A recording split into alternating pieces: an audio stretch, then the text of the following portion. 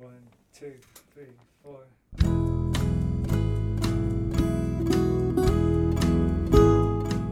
Hello, you're listening to the Skylight Books podcast series. We are a general interest independent bookstore located in the Los Feliz neighborhood of Los Angeles, California. This year, because of the coronavirus pandemic, we've had to close our store and cancel in-person events. But Skylight is your neighborhood bookstore, and we are finding ways to create community even while we're far apart. In the coming weeks, we'll be putting out lots of new audio content to help you discover new books, connect with authors, and check in with your favorite booksellers. To learn more about how you can help keep Skylight alive, please visit our website at skylightbooks.com or check out our social media accounts on Twitter and Instagram. You can subscribe to the podcast on Podbean, iTunes, and Spotify. Thank you for listening and enjoy.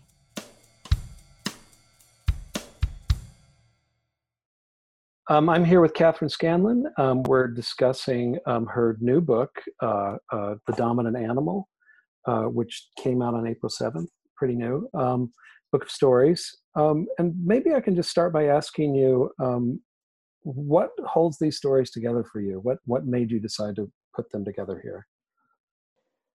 Well, the stories that are in the book I've been writing since like 2008 was when I wrote the first story that is in the book. And I wrote other stories between that time and now that didn't make it into the book. But I would say most of the majority of the things that I've written over that time are collected here. And well, I and you think, have go ahead. Sorry. No, you go ahead.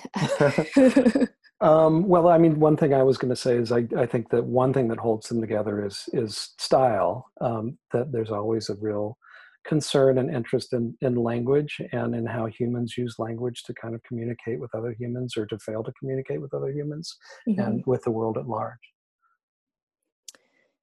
Yeah, I think that I also feel that way. And I think it was also just sort of surprising to see, especially since I had been writing this book for so long, how sort of like cohesive it ended up being.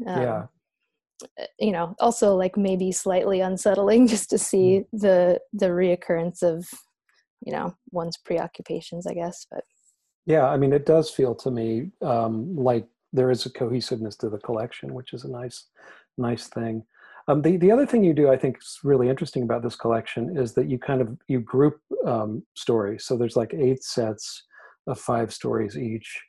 And I wanted to just ask about that. Are those units meant to group similar stories or talk to one another, or are they kind of mini books or chapters? Or how did you think about that when you were putting it together?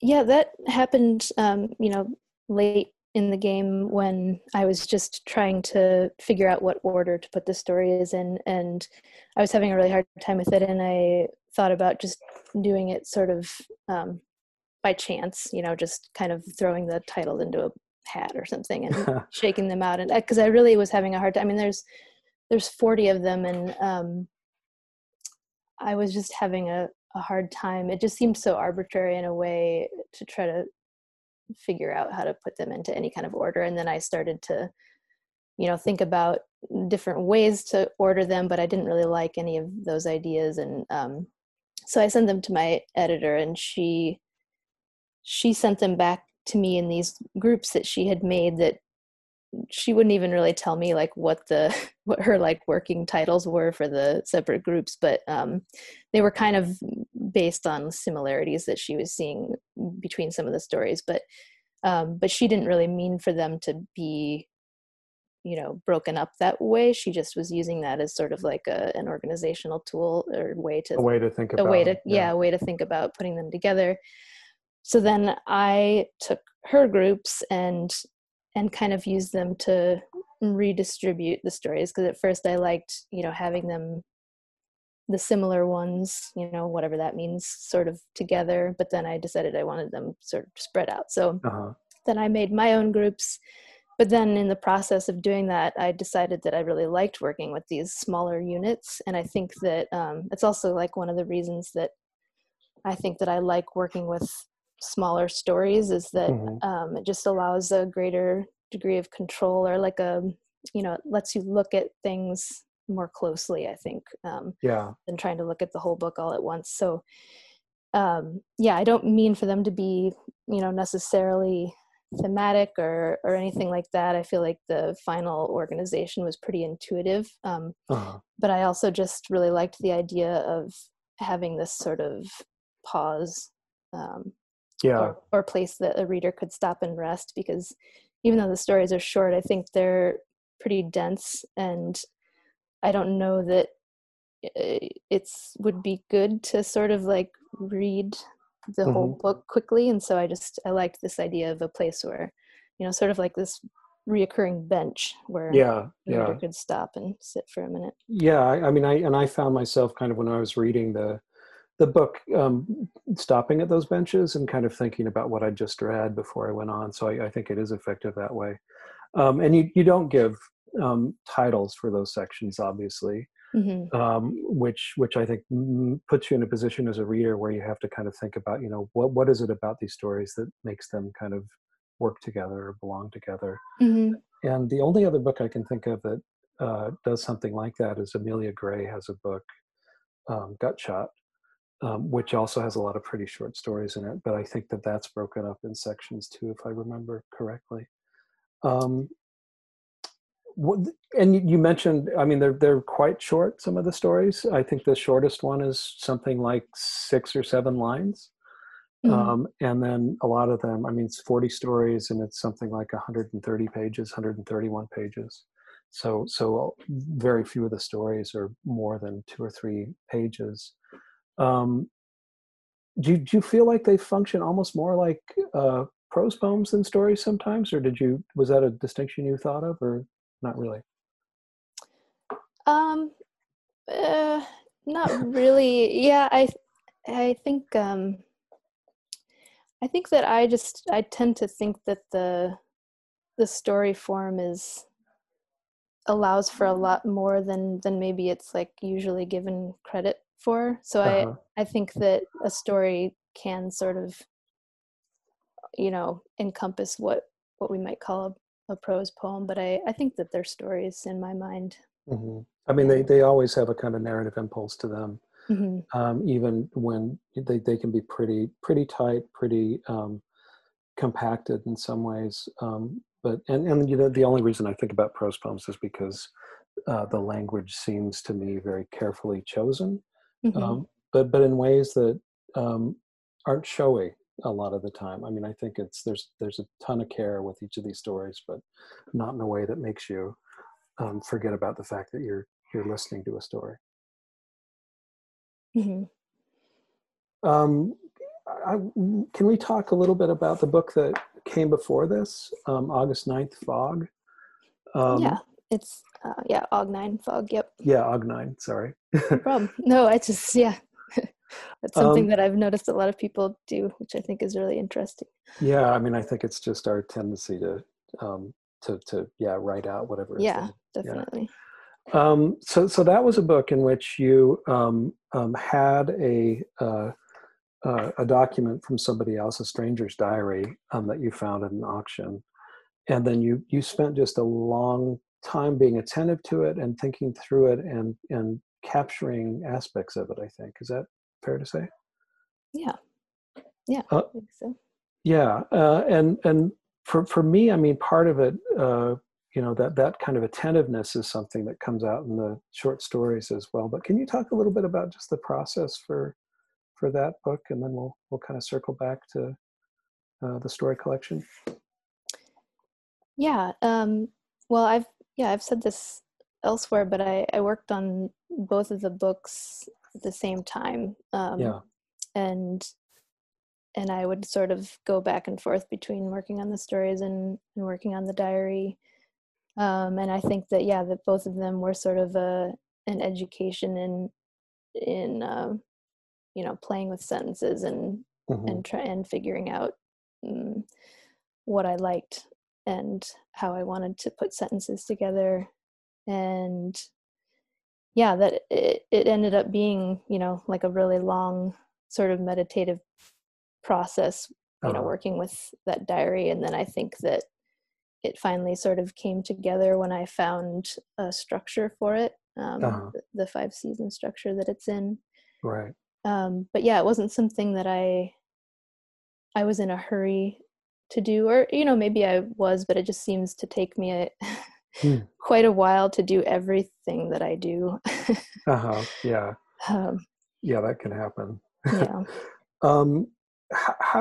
How do you know when you have a collection together? When was the moment when you thought this is a collection, or was it more that you sent it to your editor and together tried to decide if it was finished or done? Well, I actually had sent it out in an earlier form, like 5 years ago, as a chapbook, and it was supposed to be published, but then the small press that was going to publish it went out of business, and so it ended up not being published. And then, so that sort of was disappointing. And then, but it also made me just go back to continuing to work on it and continuing to work on the stories that were already in it, but then also writing a lot of new stories. And I think that I was sort of impatient to have books out in the world. Like I had thought that I would have books out in the world sooner than this in my life. And so I was impatient for that, but at the same time, I think I was just always feeling like I wasn't ready, or that the work wasn't ready, or it wasn't done, or it wasn't a full collection yet. And actually how all of this sort of came about was with Andrew Latimer and David Winters, who were running Little Island Press in the UK. I had sent them a few stories for Egress, which was the journal that they were publishing at that time, and then they wanted to know if I had a manuscript. So I sent them, the manuscript I had at that time, which was different, a little different from what the final book ended up being, but they went out of business as well. Yeah. Yes, they did. But I think that I wasn't, like, at that point, I wasn't actively thinking I have a story collection that's finished and I'm going to aggressively try to find an agent for it, or find a publisher for it, or find an editor for it. I think it was more sort of like their interest, and then a lot of other things happened sort of quickly after that. And then, but at this point, it's been like 3 years since that's happened. So the book has changed and gotten better, I think, since that initial sending it to them.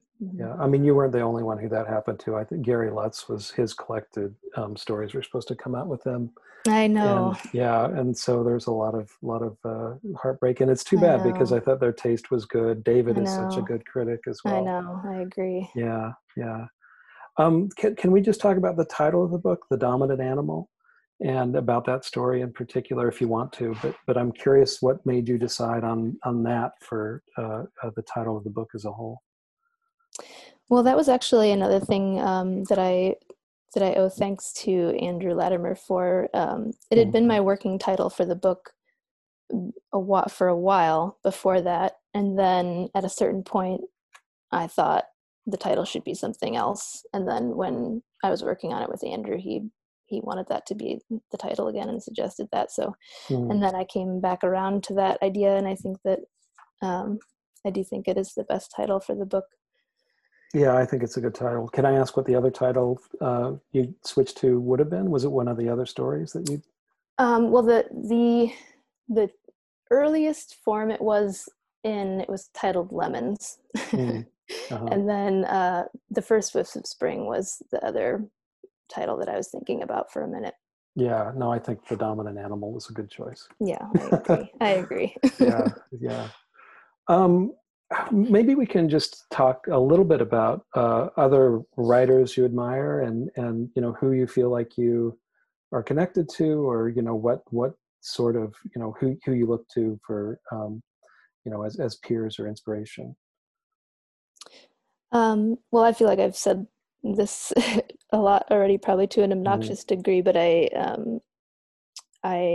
really feel like this book owes a lot to Diane Williams and to both to her work, and then also her work as an editor of Noon. Which a number of the stories came out in Noon. Yes, right. they did. Yeah. Mm-hmm. Yeah. Yeah, and a lot of the other writers that she publishes as well, definitely that sort of school of Mm-hmm. work that, you know, can be sort of traced back to Lish, a lot of them. And but you know, there's I don't know, there's a lot of other work that I like as well. Yeah. Well, and you know, I think in terms of what I see in your work, I mean, I see definitely a connection to some of the things that Diane is doing, and part of that is the precision of the work. Part of that is just the concern with you know, how people are and how that works. But yeah, and then I think about someone like Kim Chin-Kwei is someone else who I thought of, probably because she also does short pieces. Yeah. Yeah, I love her work. Yeah, and you know, it's interesting to me because I think the first time I came across your work was in Noon, you know, and I think that kind of made me think of you as someone who I should look at. And then suddenly I started seeing you everywhere.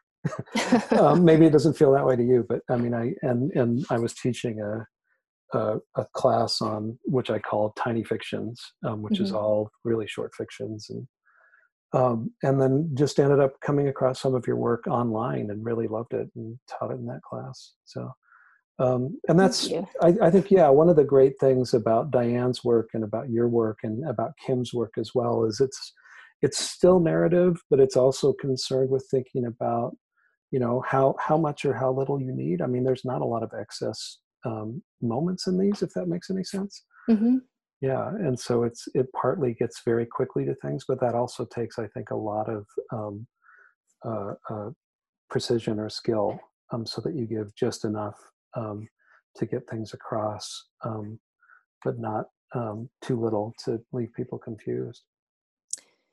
Yeah, I mean, you know, I think that I'm definitely going for that, and it makes me happy that you think that. I don't think that it doesn't seem like everyone feels that way, but of course, not everyone is going to feel that way. There seems to always be this desire for more information and for more interiority, whatever that means, and more character development, whatever that means. No, I mean, I think that people, a lot of people do, a lot of writers seem to want to give you a lot in terms of those things, but I often see that as more an indication that they haven't figured out a way to say something that works precisely. If that makes any sense, because often I feel like it's sentences that are circling around something that they just can't quite touch on. I agree with that. Yeah, but you're definitely right. It's a kind of aesthetic decision, and it's an aesthetic decision that works really well with very short pieces. So yeah. And you know, I mentioned kind of early on when we were talking just how much I like the language of the story and the style of the story, and there's really beautiful moments kind of all through these stories. This is one from page 32, which is from a story which is called Power Tools. His deep freeze fills with shrink-wrapped meat in a spectrum of pink. And, you know, just the sounds there are really nice, and the repetitions of you know, are quite nice as well. Thank you. Yeah. I don't know what else there is to say about that, but I felt like you understood meat. I appreciate that. Yeah. So, and then in terms of just thinking about, just kind of thinking beyond this present moment, I mean, do you feel in terms of past writers, there's people who you look to or that you really admire that have been important to your development as a writer, or do you feel like it's much more focused on this kind of contemporary group of writers that you might see as connected to Lish? No, I mean, definitely older writers as well. I read a lot of 19th century novels, you know, as a student, and I thought for a minute that I was gonna be in school for a long time and get a degree in English, you know, in addition to writing and do all sorts of things, but decided not to. But I mean, well, just as far as like short story writers, like Grace Paley Mm-hmm. is Yeah, an she's important wonderful. one, and Mm-hmm. Muriel Spark. The Spark stories or her novels more than her stories? Yeah, all of it. Yeah. I feel like whenever I'm asked this question, I have to like, I just go blank and I have to like look at my Yeah. shelf, and I'm resisting the urge to go and look at my shelf right now. Yeah. I'm a huge fan of Muriel Spark, who I didn't find until maybe 15 years ago. But yeah, she's really good, I think, as well. Yeah, I agree. I mean, and that obviously like Virginia Woolf and yeah. Right. Sorry. No, that's okay. I really do like freeze up and go blank, I feel like, when I'm talking. I know. I feel like it's a terrible question in some ways, but that's the way it goes, I suppose. So I should prepare more for it next time. Can I ask you? I mean, animals appear in this book. There's an animal on the cover of the book, and I almost started to see, as I was reading it, a kind of, there seemed to always be a return to dogs in particular, but animals in general. And I wanted to ask about that just a little bit. Yeah, the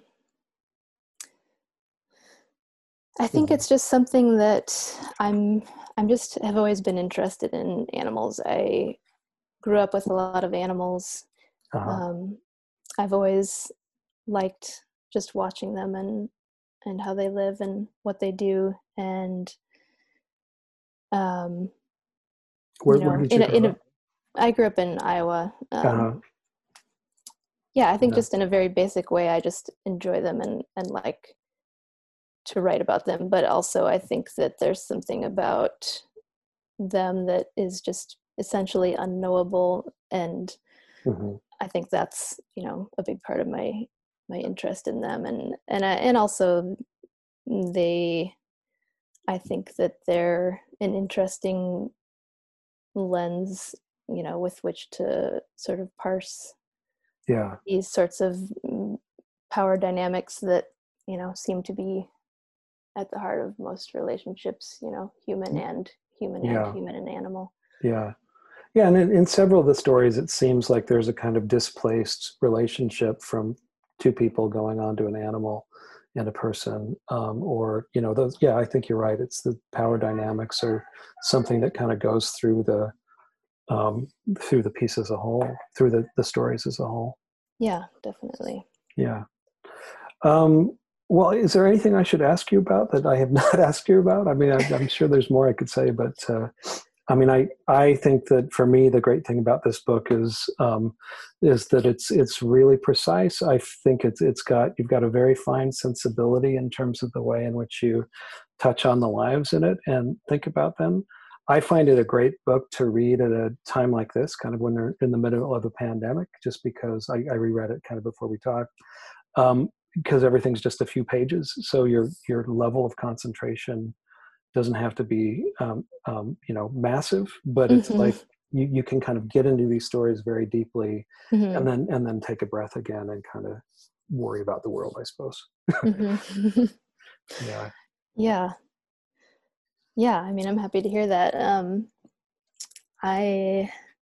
Well, maybe we can talk just a little bit about, I feel like there's a particular mood with your stories, and maybe you could just talk a little bit about what's going on there and the way in which that mood kind of ties into just how the characters understand the world.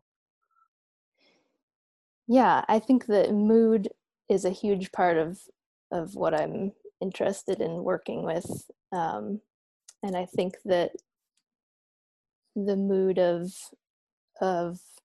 not being sure, or of mystery, or of even of like horror at not really knowing what's going on around us, or not being able to trust what you see is something that is important to me when I'm working, and I think that that's something that is also important to me in your work. Like, Hmm. I Yeah, love your idea of your work being this epistemological horror. yeah. Yeah, I And mean, I feel like, I mean, just that not knowing something and just being unable to know certain things can just be way more terrifying than than some knowing something terrible in a way. It's like the uncertainty ends up being unsettling in yeah, some ways. Yeah. I agree, and it makes me think of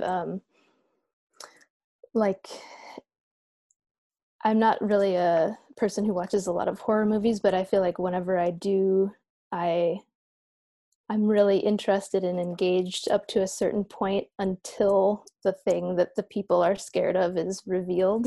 Like Yeah. Yeah. the whatever it is always ends up being so disappointing because it's something that's sort of tangible or Yeah. understandable in a way. And I think that that tension of before that tension of not knowing or of sort of like infinite possibility is Yeah. just so much more compelling to me than finding out what it is actually that we're afraid of. And Yeah, for it sure. also makes me think of things that I've heard you say in interviews about reading other writers' work and sort of seeing where the direction that they take a story in or a novel in, and using that as a place to start from for where to write your own or where you would Yeah. have diverged or Where gone would it come? differently. Yeah, Hmm. exactly. Yeah. Yeah. Yeah, I mean, I think it's an interesting thing, and I think that interest in your part, I mean, I think for me, that probably is one of the reasons why your style is the way it is, that it is so, it's careful and it's precise, but it doesn't reveal everything. And Hmm. so there is always this sense of, I don't know, anticipation, or this sense of something that's there that you're not quite sure, how it's going to resolve itself. Hmm. Yeah. I feel like there's so few things that I feel certain about, or that I, feel certain in my knowledge of, or Yeah. have an opinion about even. Um, and I think it just seems like I don't know, it seems like a lot of people really want to be sure Yeah. of themselves or of things in general and to know the answers, but I think that I've just always been more interested in the questions maybe. Yeah, no, I'm in the same place. And I do think, I mean, there is this funny thing with things like social media where you get a sense of people just asserting their certainty or trying to create their certainty by just saying Mhm. insane things sometimes. Mhm. Yeah. And that sense of kind of stepping back just a little bit, and observing almost as much as anything is something that Mhm. seems very much more writerly to me. Mhm. Yeah. Yeah, I agree. Yeah, and then I think as well. I mean, it suggests a kind of greater curiosity, and then I really think that there's these two kind of large um, uh, tendencies in writing, and one is this notion of writing as information or as something that has to be conveyed, and the other is writing as an experience. Um, Mhm. and that experience as being something that maybe can't be kind of boiled down to information. And I really see your work and my work and the work of most writers I admire is so much more on that side. Mhm. Absolutely. Yeah. I don't think I have anything else that I feel like you should ask about the stories, but Okay. um, um, do you have dogs now? Can I just ask that? I don't. Okay. I had a dog for a long time, and she died recently. So, Hmm. Yeah. but yeah, I'm s- I had her. I had her for 15 years. So, uh Wow. Yeah, I mhm. had a dog for around the same time, and yeah, it's hard to kind of figure out where to go after that.